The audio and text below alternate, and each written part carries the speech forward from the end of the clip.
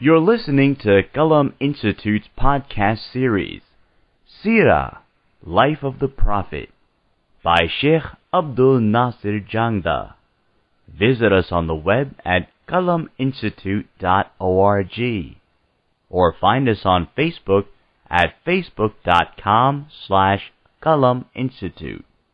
Bismillah walhamdulillah wa salatu wa salamu ala rasulillah wa ala alihi wa sahbihi ajma'in. So inshallah, continuing with our series on the life of the Prophet sallallahu alayhi wasallam, Seerah Nabawiyyah. In the previous couple of sessions, we talked about the early community of the Prophet sallallahu alayhi wasallam, and we talked about the early community of Muslims and the first 40 some odd individuals who had embraced Islam, who had accepted the faith and become a part of that initial ummah of the Prophet sallallahu alayhi wasallam. What I wanted to cover and talk about today was some of the things that began to happen. Now that you have 40 some odd believers, and they're beginning to congregate together in the house of Al-Hakam radiallahu anhu, and they have a presence. And like we talked about last time, the majority of these 40 people were very young people, and many of them were very talented people. Many of them were from some of the most elite families of Makkah and Quraysh. And so this basically, to summarize, was something that was getting noticed. It was something that was noticeable, and it was something that was quite troubling to the Quraysh.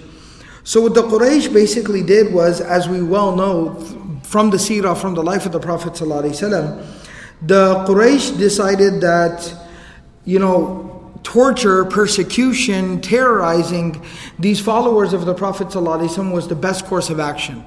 They figured that this was basically the only option they really had, and they felt that this was something that could possibly, hopefully, scare people away from following the Prophet ﷺ and believing in Rasulullah ﷺ. So there's many stories that talk about a lot of this torture and this persecution that ensued at that time. And this story about the persecution of the early Muslims and the torture of the early Muslims would be incomplete without introducing another very key, pivotal character from the Seerah, from the life of the Prophet ﷺ, a notorious figure. A couple of sessions ago we learned a lot, and we were introduced to Abu Lahab. And so we would, of course, to talk about the persecution of the early Muslims, that story would be incomplete without talking about none other than Abu Jahl. So his name was Amr ibn Hisham. He belonged to the clan, the tribe of Makhzum. Banu Amir was the exact family that he belonged to, and he was known by the title of al-Hakam. He was a leader of Quraysh. He was a very strategic political leader of the Arabs and of Quraysh specifically, and he played a very pivotal role in early Meccan history. Because of his character towards the Prophet ﷺ, because of his categorical denial and refusal to accept what the Prophet ﷺ was preaching and teaching, he became very well known, of course, by the Muslims. He became well known to the Muslims by the title of Abu Jahl, the father of ignorance, because of his extremely ignorant behavior that he presented towards the Prophet ﷺ and towards the early believers. So he's at the center of this story, because this whole plan of torturing and persecuting Muslims was basically the brainchild of Abu Jahl. Abu Jahl decided, this is it, this is the way to go, this is what we got to do, this is how we're going to get this entire situation under control. We have to begin to persecute and begin to torture these people and scare them away from Muhammadur Rasulullah sallallahu alayhi wasallam. So, of course, he himself owned certain slaves that he began to torture. But one of the first subjects of this torture was none other than Bilal radiallahu anhu. Bilal radiallahu anhu was an African slave. He was from Eastern Africa, and he was actually born into slavery. His father was a slave as well. He was born into slavery. It said that his mother was known by the name of Hamama. His mother was known by the name of Hamama. He was born into slavery, and so that was pretty much the life that he had known up till this point. He was owned by a man named Ummayah ibn Khalaf. Ummayah ibn Khalaf was Abu Jahl's best friend. He was his best friend. They grew up together, they worked together, they lived together, they were absolutely just best friends. And what happened with Ummayah ibn Khalaf, it's a very interesting story later on what happens in his life. But after the hijrah, after the migration, this is something we'll talk about in greater detail later on. But basically Ummayah ibn Khalaf considered actually for some time to believe in the Prophet ﷺ, to accept the message. And Abu Jahl, when he shared this fact with Abu Jahl being his best friend, he confided in Abu Jahl, and Abu Jahl scared him away. He basically said, no, you cannot do that. You as a leader of Quraysh, if you end up accepting the faith, the religion of Muhammad Rasulullah sallallahu alaihi wasallam, then what's to say for everybody else? You're going to open the floodgates, so you can't do this. And that's why some of the scholars say that the ayat in Surah Al-Furqan, that يَوْمَ يَعُضُّ الظَّالِمُ عَلَى يَدَيْهِ يَقُولُ يَا لَيْتَنِي اتَّخَذْتُ مَعَ الرَّسُولِ سَبِيلًا, that on the day that he will literally gnaw off his own arm, his own hand, that person will say that I wish I would have taken a path with the Prophet.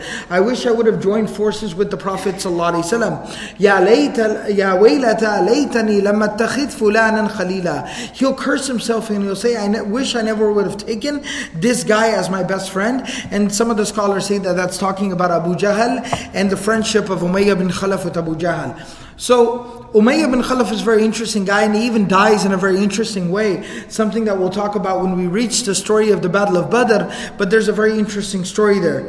Nevertheless, Ummayah ibn Khalaf owned Bilal radiallahu anhu. Bilal radiallahu anhu was one of the first few people to accept Islam. So when he accepted Islam, and Ummayah ibn Khalaf came to know of this, and obviously he told his friend Abu Jahl that guess what's going on, one of my slaves, Bilal, he's accepted this new religion and he's believed in Muhammad ibn Abdullah and what he has to say. Abu Jahl told him, he said, since you own this slave, he goes, why don't you let me do what I have to do? Why don't you let me try out this new theory that I have?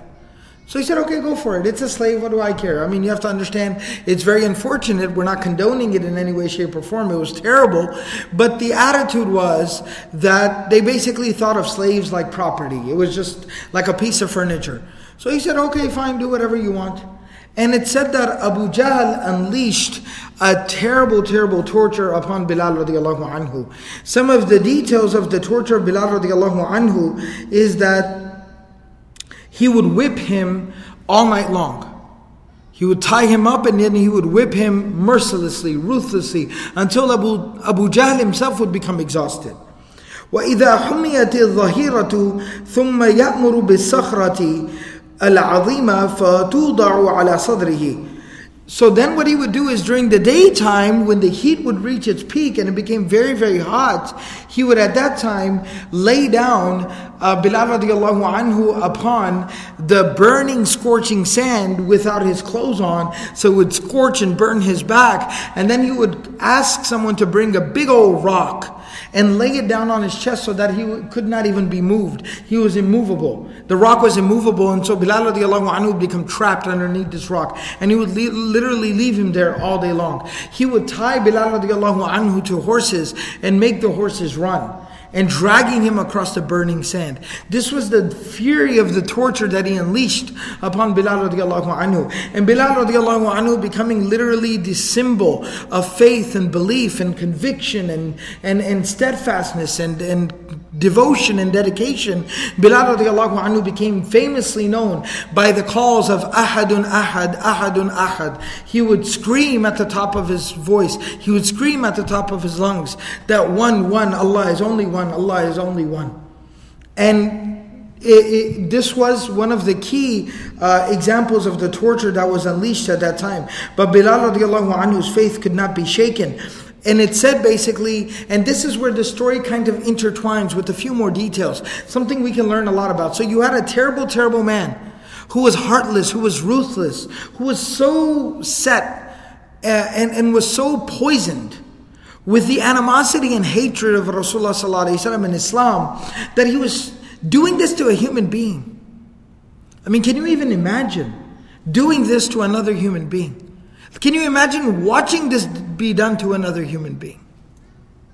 I mean, that's why I personally find it shocking a lot of times when I hear about like young people watching like a lot of the movies that come out today. You know, it's Halloween season.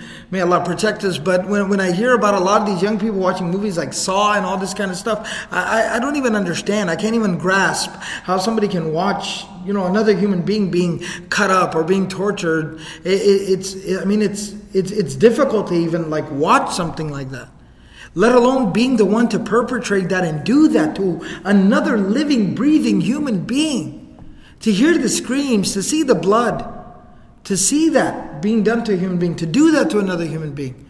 So you had someone ruthless and merciless like this, a heartless human being, barely a human being. And on the other side, you see Abu Bakr radiallahu anhu.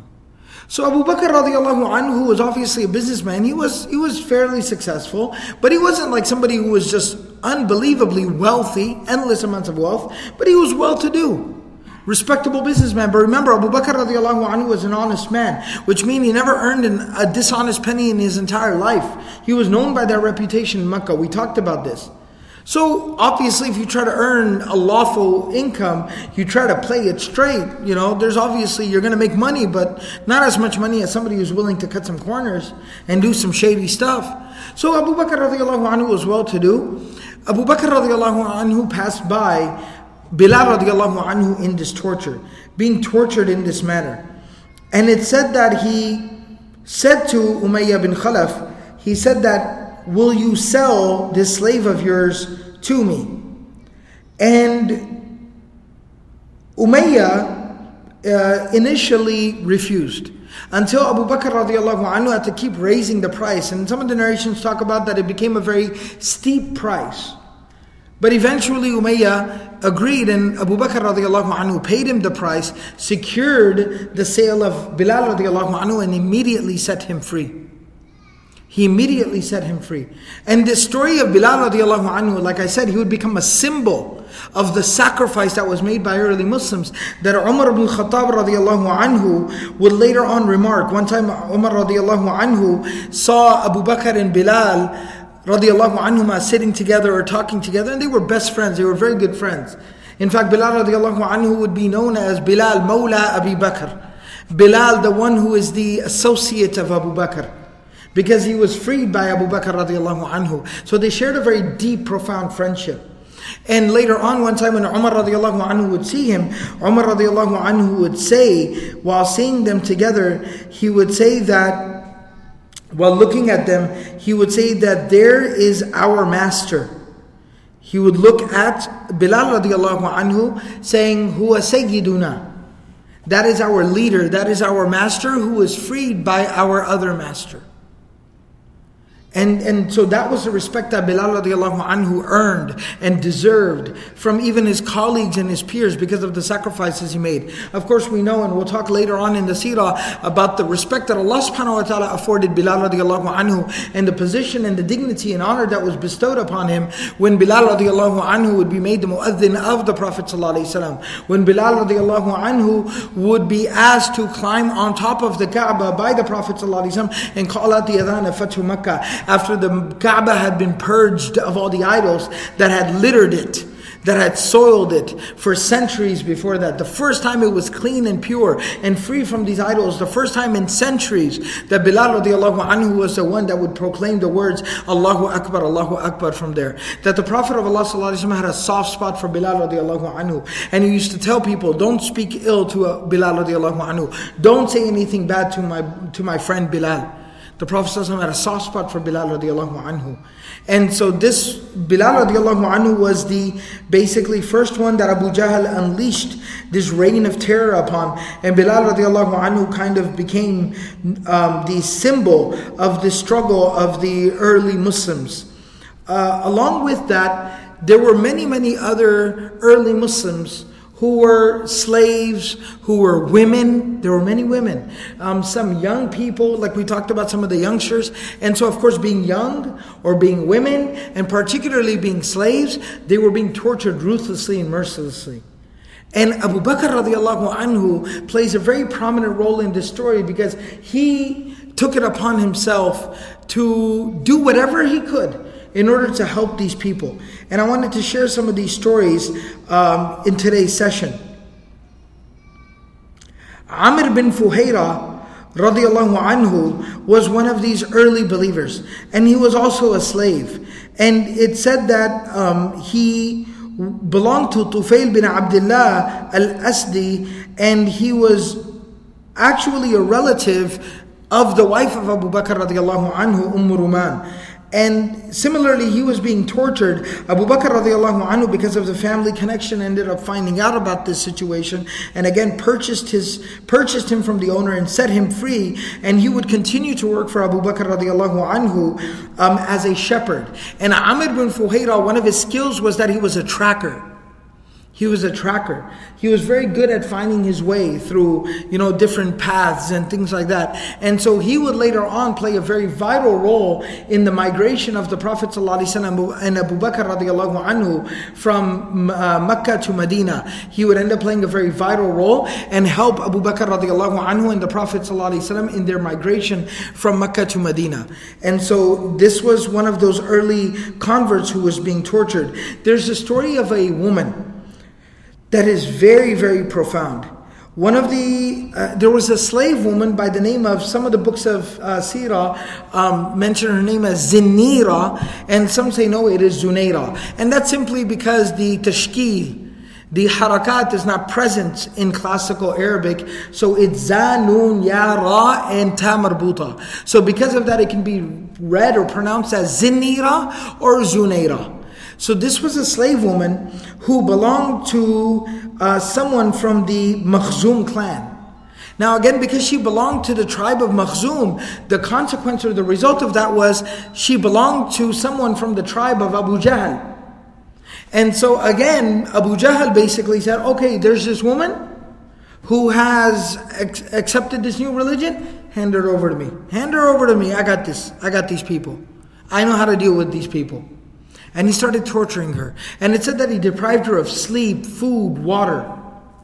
And he tortured her so mercilessly that it's actually said that due to the prolonged malnourishment and torture and the stress that she was under, that she basically lost her eyesight. And she went blind. And once she went blind, then Abu Jahl began to taunt her.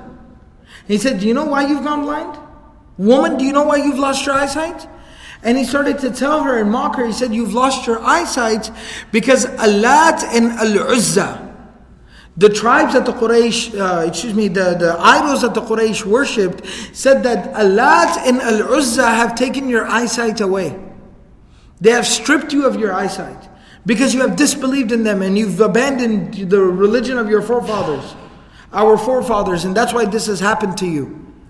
And it said that at that time, she was so devastated by not having the ability to be able to respond to him or counter him, that she just simply said, هَذَا مَا شَاءَ اللَّهُ هَذَا مَا شَاءَ رَبِّي. This is what my Lord had decided for me, and that's why I've lost my eyesight. And she said, my Lord can give me my eyesight back. My Rabb can return my eyes to me. Who do you think you are? This woman, slave woman, being tortured, being tied up and tortured endlessly, ruthlessly. She speaks with courage to Abu Jahl and says, my Rabb has taken my eyes away and he can give them back if he wants. It said that the following day, when Abu Jahl came back to torture her some more, he saw her looking straight at him. And her eyesight had been restored. And she could see once again. This is one of those miraculous early incidents that occurred in the early Sīrah. These were amazing people. These were amazing people because they were downtrodden. They were easily overlooked. They were cast aside. They were tortured, treated like animals. And Allah subhanahu wa ta'ala displayed His mercy and His power in helping these people and aiding these people.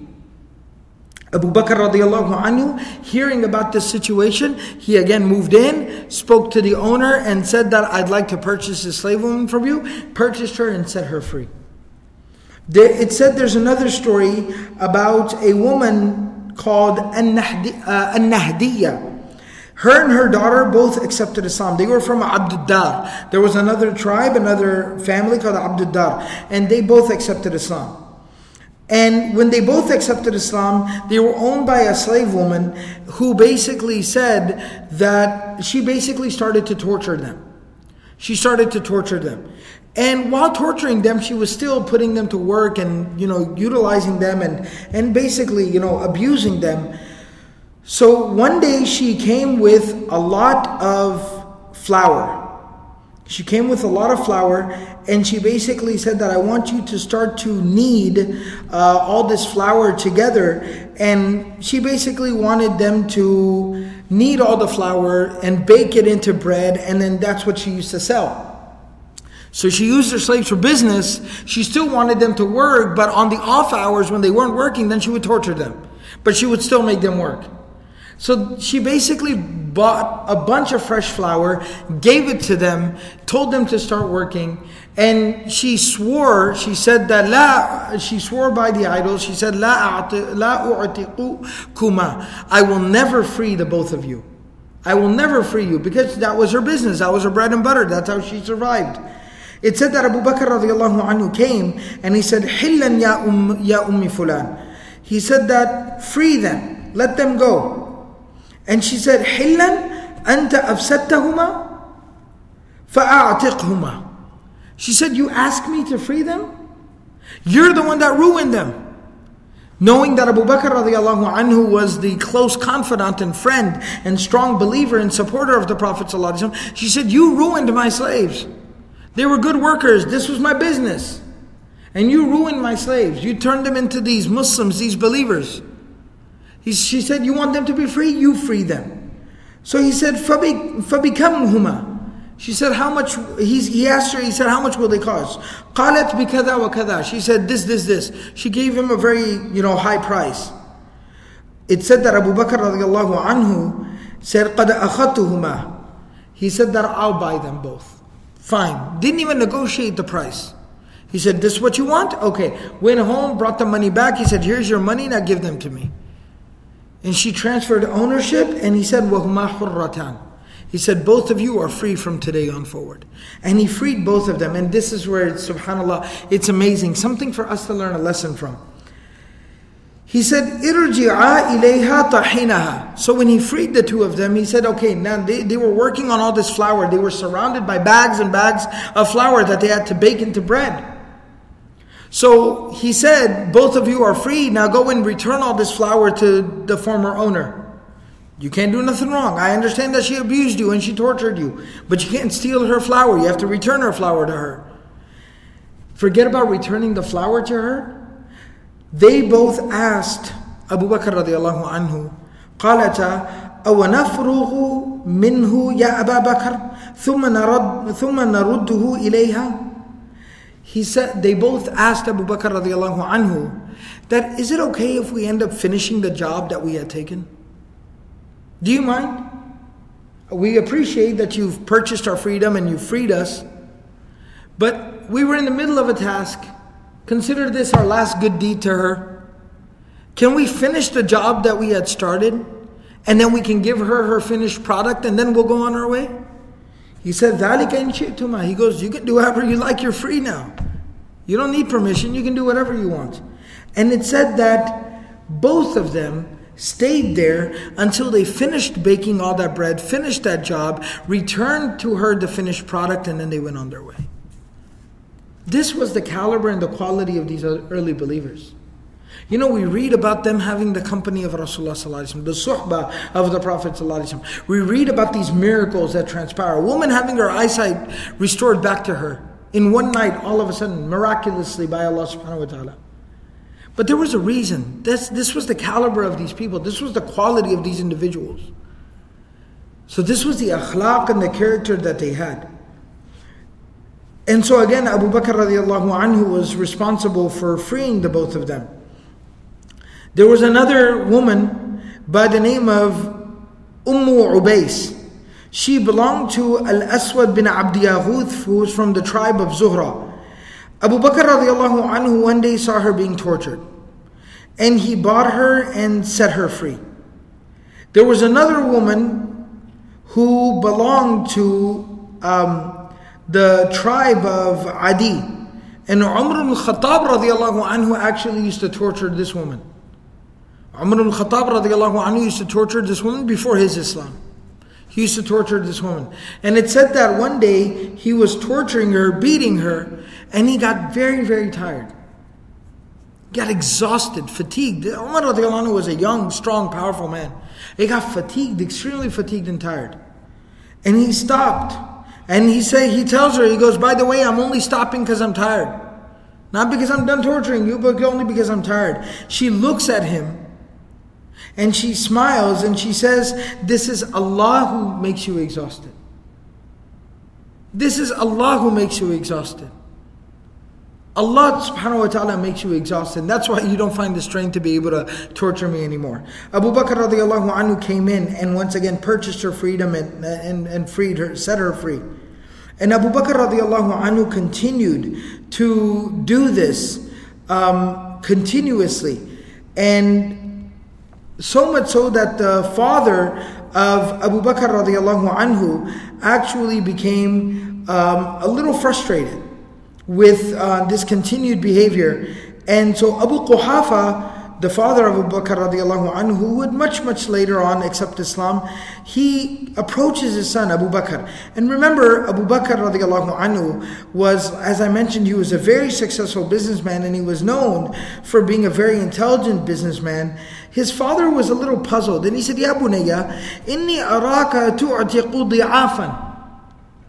I see that you keep purchasing these very weak, feeble, humble slaves. فَلَوْ أَنَّكَ, he said, I see that you keep purchasing and setting free these people, and that's fine, that's good, but they're weak people. فَلَوْ أَنَّكَ إِذْ فَعَلْتَ مَا فَعَلْتَ أَعْتَقْتَ رِجَالًا جُلَدًا. He said, okay, I guess I can kind of understand what you're doing here. You feel obligated to do a good deed. That's fine, you do your thing. I understand. But he said, have you ever thought about maybe if you're going to invest all this money and all these resources into purchasing and setting people free, why don't you purchase a bunch of strong slaves, like men, powerful, strong, physically gifted slaves, and set them free? Because what basically happens? You now have a posse. You now got a crew. You're going to have a group, you've set half a dozen people free. A couple of them are scrawny little slaves who were tortured near death. A bunch of the others are women, old women. Did you ever think you should just go and look for the biggest, strongest, toughest, youngest men that you can find that are slaves and set them free? And that way you kind of have some support.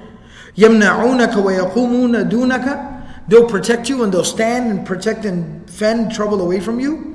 Abu Bakr radiallahu anhu said, Ya abati, inni innama uridu ma urid. He said, I don't even know what to explain to you, Dad. All I know is, I know what I want and I'm doing exactly what I need to do. I know what I want. I'm not looking for I'm not looking for bodyguards. I'm not looking for a posse. I'm not looking for a gang or a crew or a bunch of bouncers to surround me. I'm not looking for a security detail. He said, I'm looking for ajr with Allah subhanahu wa ta'ala. I'm looking to invest into my akhirah, sadaqah jariyah, to purchase and free people who have very high esteem, who are held in high esteem in the sight of Allah subhanahu wa ta'ala, by Allah and His Messenger sallallahu alayhi wasallam. And it said that these ayat in Surah Al-Layl were revealed in praise of Abu Bakr radiallahu anhu. فَأَمَّا مَنْ أَعْطَى وَاتَّقَى. As for the person who gives and he is conscious of Allah subhanahu wa ta'ala, وَصَدَّقَ بِالْحُسْنَى, and he does a good deed in the most excellent manner possible, فَسَنُيَسِّرُهُ لِلْيُسْرَى. Allah subhanahu wa ta'ala said, we continue to make it easier and easier for him. This is the beauty of a good deed.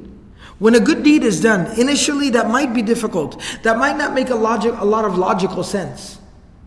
But the beauty of a good deed like that is that it facilitates other good deeds. Then other follow-up good deeds become very easy and become very facilitated. Abu Bakr radiallahu anhu in his lifetime freed hundreds of slaves. Hundreds of slaves. How does somebody go about in doing that? Abu Bakr radiallahu anhu would bankrupt himself twice in the support of the da'wah, the mission of the Prophet ﷺ. Abu Bakr radiallahu anhu accompanied the Prophet ﷺ on the night of Hijrah. Abu Bakr radiallahu anhu was in the cave along with the Prophet of Allah sallallahu alaihi wasallam. Abu Bakr radiallahu anhu stood by the side of the Prophet sallallahu alaihi wasallam. Abu Bakr radiallahu anhu was the best friend of the Prophet sallallahu alaihi wasallam. He was put in charge by the Prophet sallallahu alaihi wasallam of the ummah. How does somebody achieve all of this for great virtue? Because when you take that first step, and you're willing to do what needs to be done, and you're willing to do what's right, even though it might seem a little difficult or challenging, or might not seem like, might not make a lot of sense to a lot of the people in the world at that time. But you know what you're doing is right, and you know you're trying to please Allah, and you keep doing what you're supposed to do, Allah subhanahu wa ta'ala continues to facilitate deeds for you. And the ball starts to roll. And then there's no stopping that. We talk about a snowball effect. You have no idea what this is like. Because everything starts to roll. And from there Allah subhanahu wa ta'ala facilitates. And that was the gift of Abu Bakr radiallahu anhu. That is who Abu Bakr radiallahu anhu was. And so this was basically what transpired there in those early days of Makkah. That when those people started to draw towards Islam and started to believe in the Prophet ﷺ, then this was a lot of the torture, this was a lot of the difficulty that they were dealing with. And Abu Jahl on one side, Ummayah ibn Khalaf, these people, they played one role. They played the role of the antagonist. They were the villains in this entire scene. And the protagonist, the hero in this situation was none other than Abu Bakr radiallahu anhu, who was swooping in, who was coming in time after time to help these Sahaba, these companions of the Prophet ﷺ, these such beloved people to Allah subhanahu wa ta'ala, and continue to be there for them. Khabbab bin al-Aratt radiallahu anhu was another one of these young men. It said about Khabbab radiallahu anhu that he was kidnapped actually when he was a young boy. He was not born a slave, he was kidnapped and sold into slavery. And he was sold to a man who belonged to the tribe of Khuza'ah. He also accepted Islam in the very early days of Islam, the message of the Prophet ﷺ. And this man, Khabbab radiallahu anhu, was another one of those guinea pigs. He was another one of those people that they experimented torture upon. And terrible things. I talked about him a few sessions ago. Terrible things were done to him. He was literally put onto heated stones to the point where his back was completely burned. His back was permanently scarred. He had permanent physical damage that he sustained because of this terrible torture that they inflicted upon him.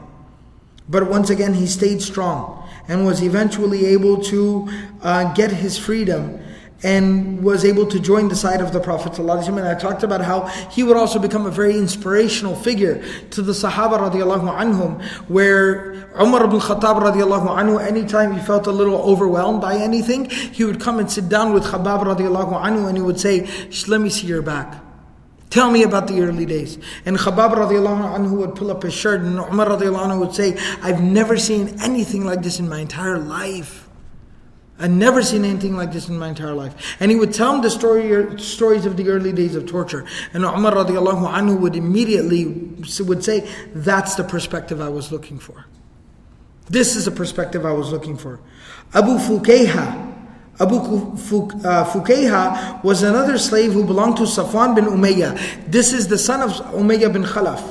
So this is a slave that belonged to Ummayah ibn Khalaf. When Bilal radiallahu anhu was finally freed, father and son both began to torture Abu Fuhairah. And it said that Abu Fuhairah was tortured ruthlessly and was tortured to no end. To the point where there are even some narrations that say that he was literally tortured near death. He was tortured near death. And so there's one particular story where they had him on the ground and they were beating him and torturing him and kicking him and beating him. And a bug or an insect walked by his body. A bug or an insect was walking by on the ground. And the Safwan bin Umayyah points at this bug and he goes, "That's your Lord, isn't it? You crazy people, you probably worship something like that, don't you?" And he said, "No, my Rabb is your Rabb and the Rabb of the entire world. Rabbi huwa Rabbuka wa Rabbul Alameen." Even in that situation. And he said he was so infuriated that how dare this slave has the courage to speak to me, to talk back to me while I'm torturing him. That it said that he fell down on him and began to strangle him. Until he fell unconscious because of, basically he was strangled to the point, suffocated to the point where he became unconscious. And when he became unconscious, then finally in that situation, Safwan basically let him go and walked away because they literally thought that he was dead. He thought that he was dead. They assumed that he had died. And only then did they finally leave him and walk away. And it's also said that Abu Bakr radiallahu anhu came in, purchased him and set him free. There's that other remarkable story of some of the early believers. There was a family, a beautiful family. There was a middle-aged son, Ammar radiallahu anhu, who said was about in his 30s. He was the only child, very close to his parents. And his mother and his father. His father's name was Yasir and his mother's name was Sumayyah. And it said that Ammar radiallahu anhu was one of the early people to accept Islam.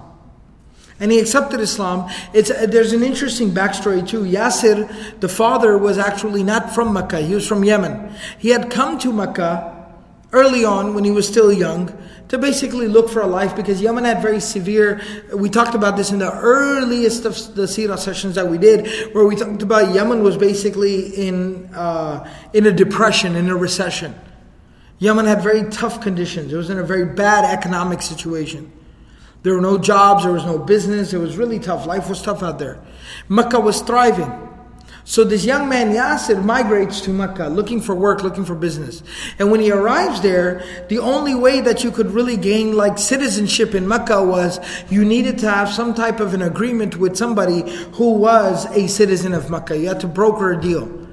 So he brokered out a deal with one of the citizens of Makkah. But part of that deal was, and actually brokered a deal with somebody from the Makhzum tribe. And so part of that deal now was that he was basically an ally of the Makhzumi people. But he was a very humble man. He didn't have much. So he worked as a servant, worked, labor, menial jobs. But it was good, alhamdulillah. And he was happy with life there. He got married to actually a slave woman named Sumayyah. And they didn't care. They were humble people living their humble little life. They just felt good that there was enough bread on the table and they had basic safety and they were happy. They had one child, a son named Ammar, who they loved very, very deeply. They cared for him very deeply. He ends up accepting Islam, meets the Prophet ﷺ and accepts Islam. Now, because of their situation, Ammar, knowing exactly his family's situation, he would sneak at night and sneak back in the morning to go sit with the Prophet ﷺ in the house of al-Hakam and learn and worship with the Prophet ﷺ.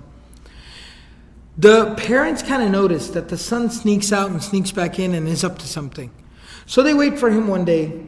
They ask him what's going on. And he comes clean. When he comes clean, they're devastated. Because they basically try to make him understand, do you know what will happen to us if they find out? Do you know what they'll do to you? What they'll do to all of us? And Ammar radiallahu anhu took that opportunity as an opportunity to give them da'wah. He goes, no, let me explain to you what I believe exactly. What this is, let me tell you. And he gives them the message, the Quran, the words of the Prophet ﷺ. They were so deeply affected, they both say they want to go and meet the Prophet ﷺ. They both go and accept Islam. Abu Jahl found out that this little family that my tribe, my people have given protection to, had the audacity, this group of slaves, servants, had the audacity to accept this new religion. So he says, hand them over to me. Time to make an example out of them. And again, this was a new experiment for Abu Jahl and his torture. Because now this was a whole family. So he tied them up, standing up to poles. Leave them there for days on end, hanging from these poles. Strung them up. And he would torture them in front of each other. And he continued doing this. And this went on for a very long time. It said that the Prophet of Allah ﷺ would walk by, tears in his eyes, He would be crying. And he would say, Sabran ala Yasir, Sabran. Some narrations he would say, Abshiru ala Yasir, Abshiru. Patience, O family of Yasir, have patience. He would say, congratulations, O family of Yasir, congratulations. Inna maw'idakum al-jannah. You will all be reunited in paradise. You will all be reunited in paradise, in Jannah. Abu Bakr radiallahu anhu saw the situation. He goes to Abu Jahl and he says, give them to me, I'll purchase them from you. He says, no, refuses, not this time, not this time. Go away, I don't need your money. So finally, the mother one day tells Abu Jahl, tells him off, straight up. A woman of Iman just tells him off straight up. No matter what you do, Abu Jahl, we will not disbelieve. We will not be deterred. We will not stop. You can't change it. You can't do anything to us. Abu Jahl becomes so infuriated by the display of courage by this woman that he throws her down, pulls out a spear and kills her right there on the spot. In front of her husband and her son. Can you imagine what that must have been like? To be tied up and watch your own wife murdered in front of your own eyes. To see your own mother assassinated, murdered, martyred in front of your own eyes. And she was the first one to lose her life from this ummah. So the first martyr, the first one to give the sacrifice of life was a woman from this ummah. And then there are two narrations. Some say that Yasir radiallahu anhu eventually died just due to prolonged torture. Some say no, eventually he just completely just was beside himself at the sight of his wife being murdered in front of him, that he just started to just yell and scream and fight and squirm and try to break free. That Abu Jahl took him and threw him down and began to kick him. And it said he literally kicked him to death. He beat him to death. He kicked him until he breathed his last. Now Ammar radiallahu anhu, standing there, watches both of his parents murdered in front of his own eyes. Can you imagine what that was like? And finally, unable to bear this anymore, now they intensified the torture upon Ammar radiallahu anhu. The narrations say, and this is, something that I'm going to mention here just in a little bit of detail because it's relevant to the topic and the history of this situation. But they eventually kept torturing him and realized the sight of his parents dying in front of him was the worst part of the torture. That they kept torturing him, drove him to the brink of insanity, losing his mind.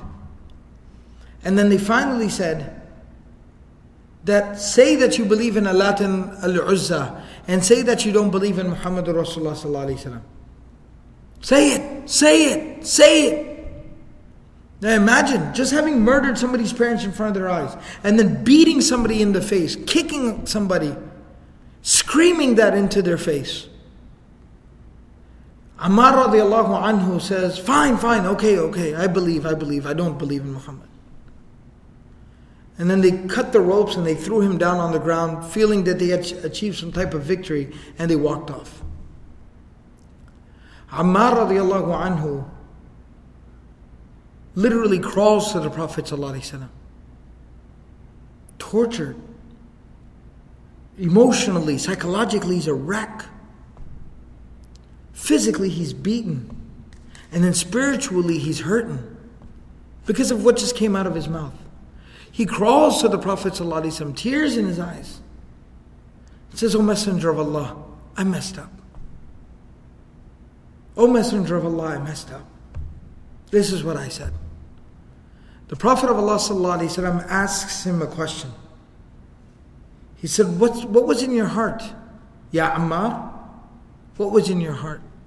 And he says, I swear by Allah, I've never believed in Allah more. I've never believed in you anymore. My iman was stronger than it's ever been before. I was overwhelmed. And Allah subhanahu wa ta'ala in that situation revealed even ayat validating the iman of Ammar radiallahu anhu. That when you are overwhelmed, when you are tortured, when you are just torn to shreds, And at that time, something comes out from your tongue which is not in your heart. Allah subhanahu wa ta'ala understands. Allah subhanahu wa ta'ala understands. He understands. And He forgives you. And your iman is not violated. Your iman is not invalidated. And the Prophet of Allah sallallahu alaihi wasallam, because of the revelation of that ayah, even told the Sahaba radiallahu anhum, إِلَّا أَن تَتَّقُوا مِنْهُمْ تُقَاهُ, even told the Sahaba radiallahu anhum, that if any one of you end up in this situation, say what these wild dogs want to hear, so that then you're able to escape their grip and their torture. Later on, Ammar radiallahu anhu would leave and would migrate with the Muslims soon thereafter to Abyssinia, to Habasha, to East Africa. And would later on meet the Prophet ﷺ in al-Madinatul Munawwarah. And that's a very beautiful story that we'll talk about at that time, inshallah. So this was the plight and the situation of many of these early Muslims, and exactly what they ended up dealing with. SubhanAllah, even at this time.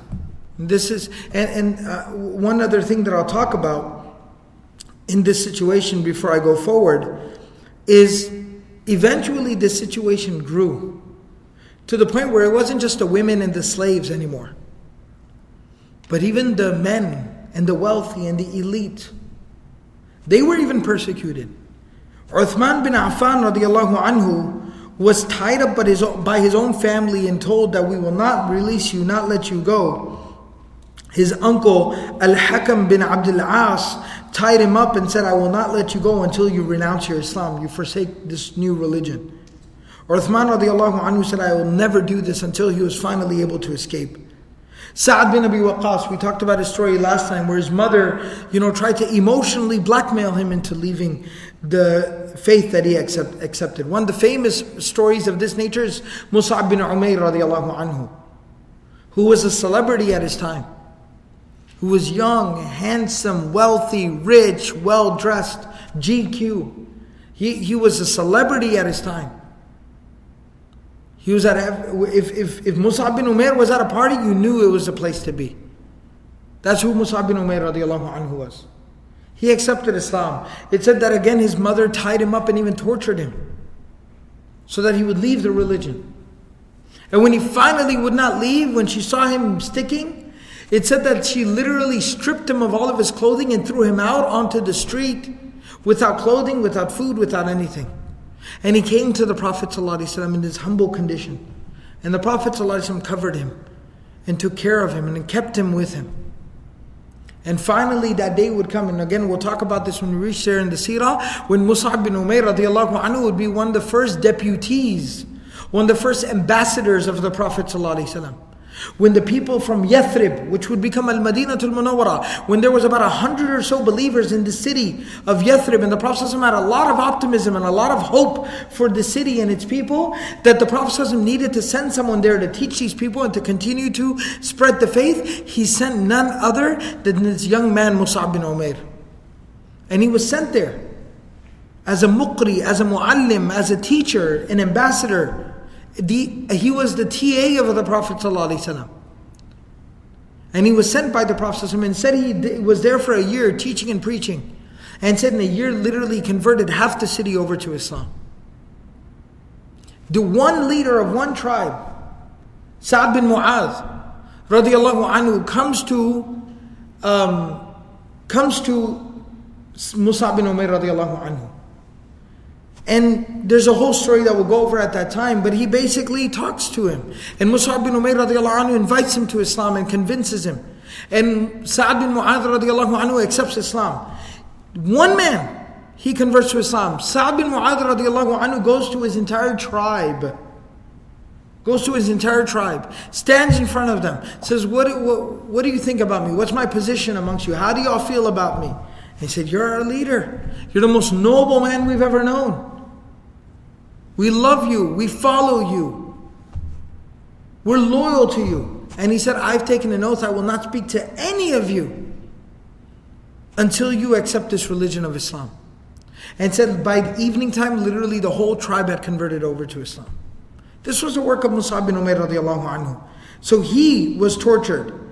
Abu Bakr radiallahu anhu, we talked about in detail that story of Abu Bakr radiallahu anhu being beaten nearly to death by Utbah ibn Rabi'ah, by his face being literally disfigured. And so this was the situation that was going on in Makkah. Now in the middle of this situation, one thing that happened was Abu Talib, the uncle of the Prophet ﷺ, became very concerned. Because now these women first the slaves, then the women, then even some other men. Now even these prominent members of prominent families, everyone is being tortured. This strategy of Abu Jahl is starting to catch on. Even though it's not working, nobody left Islam because of torture. Not a single person. By the way, that should be known. Not a single person due to torture left their Islam, renounced their faith, their religion. But Abu Talib becomes concerned that how long before they feel like it's okay for them to lay hands on the grandson of Abdul Muttalib, Muhammad ibn Abdullah, sallallahu alayhi wasallam, my dear beloved nephew, the boy that I raised, my boy, my nephew. How long before they lay hands on him? So it said that Abu Talib gathered together the family, the elders of the family of the Prophet ﷺ, and he said to them that I need a promise from all of y'all that you will protect Muhammad sallallahu alayhi wasallam. And Abu Talib, being a very, very intelligent man, knew the strategy. He recited a poem before them. He said, إِذَا اجْتَمَعَتْ يَوْمٌ قُرَيْشٌ لِمَفْخَرٍ فَعَبْدُ مُنَافٍ سِرُّهَا وَصَمِيمُهَا. He said that when Quraysh gathers together to protect their dignity and their honor, and Abdu Munaf, one of the families of Quraysh, because they were the great-great-grandsons of Munaf, they said Abdu Munaf, they protect their core and even their outer lying arms. They protect the people that are a core part of the family, and even people who are remotely connected to the family. They protect the honor of all of them. وَإِنْ حُصِّلَتْ أَشْرَافُ عَبْدِ مَنَافِهَا فَفِي هَاشِمٍ أَشْرَافُهَا وَقَدِيمُهَا. He said that if we are willing to protect the family of Munaf, then we need to think about one thing. That within Banu Hashim, within the family of Munaf, Banu Hashim, the greatest and the most honorable and dignified of the men belonged to Banu Hashim, because Abdul Muttalib was Banu Hashim. Abdul Muttalib was the son of Hashim. وَإِن فَخَرَتْ يَوْمٌ فَإِنَّ مُحَمَّدًا هُوَ الْمُصْطَفَى مِنْ سِرِّهَا وَكَرِيمُهَا. He says, whether you like what Muhammad has to say or not, if you are proud of who you are in your tribe, then you know that Muhammad is a proud member of our proud family. Muhammad is the grandson of Abdul Muttalib. تداعت قريش غثها وسمينها علينا فلم تظفر وطاشت حلومها. He said Quraysh is being called to action. Their honor, their dignity is being impeded upon.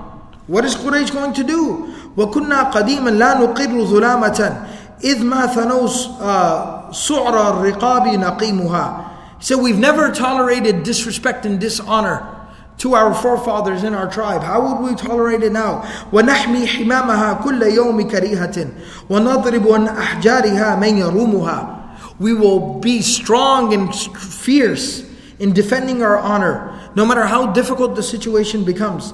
And we will attack. We will take on and attack anyone who will try to lay a finger on our honor and dignity. بنا إن تعش العود الذواء وإنما بأكنافها تندى وتنمي أرومها. So he calls the Quraysh to action. Smart man Abu Talib calls them to action, pointing out the fact that look, Muhammad is the grandson of Abdul Muttalib. Are you going to let the honor and the dignity, the legacy of your forefather go down like that? Look what's going around in Makkah. Everybody's lost their mind. What if somebody tries to lay a finger on Muhammad? What are you going to do? Think of Abdul Muttalib, think of Hashim, think of Abdul Munaf. And that exactly worked. All the leaders of Quraysh, all the leaders of Banu Hashim, they basically stood there and they said, no, we will not tolerate it, we will not tolerate it, we will not tolerate it. And they all gave their oath at that moment to Abu Talib that we will protect Muhammad sallallahu alaihi wasallam. We don't like him, we don't like what he has to say, but we'll protect him and defend him because of the honor of the family. And it said one person did not agree. One person stormed out of that meeting, very angry. Any lucky guesses? Abu Lahab. Abu Lahab, the uncle of the Prophet ﷺ, stormed out of there. Very upset, very angry. No, I don't agree with this. And continued on doing what he did. So this is what was transpiring there in Makkah in those early days. In the midst of all of this, now that Abu Talib had taken this oath from the family that they would protect the Prophet ﷺ, Quraysh puts together a convoy. Remember they had come to Abu Talib earlier, I had spoken about this? And the Prophet ﷺ became very emotional.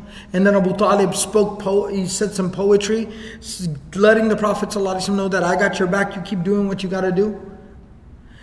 At that time, they came back to Abu Talib. Now they brought even more people. They gathered every respectable leader they could find in and around Makkah. We got to reason with Abu Talib. And look at these people. Look how foolish they are. They come to Abu Talib and they bring with him a man by the name of Amr ibn al-Walid. Amr ibn al-Walid. This was a young man whose father was a well-respected man in Makkah.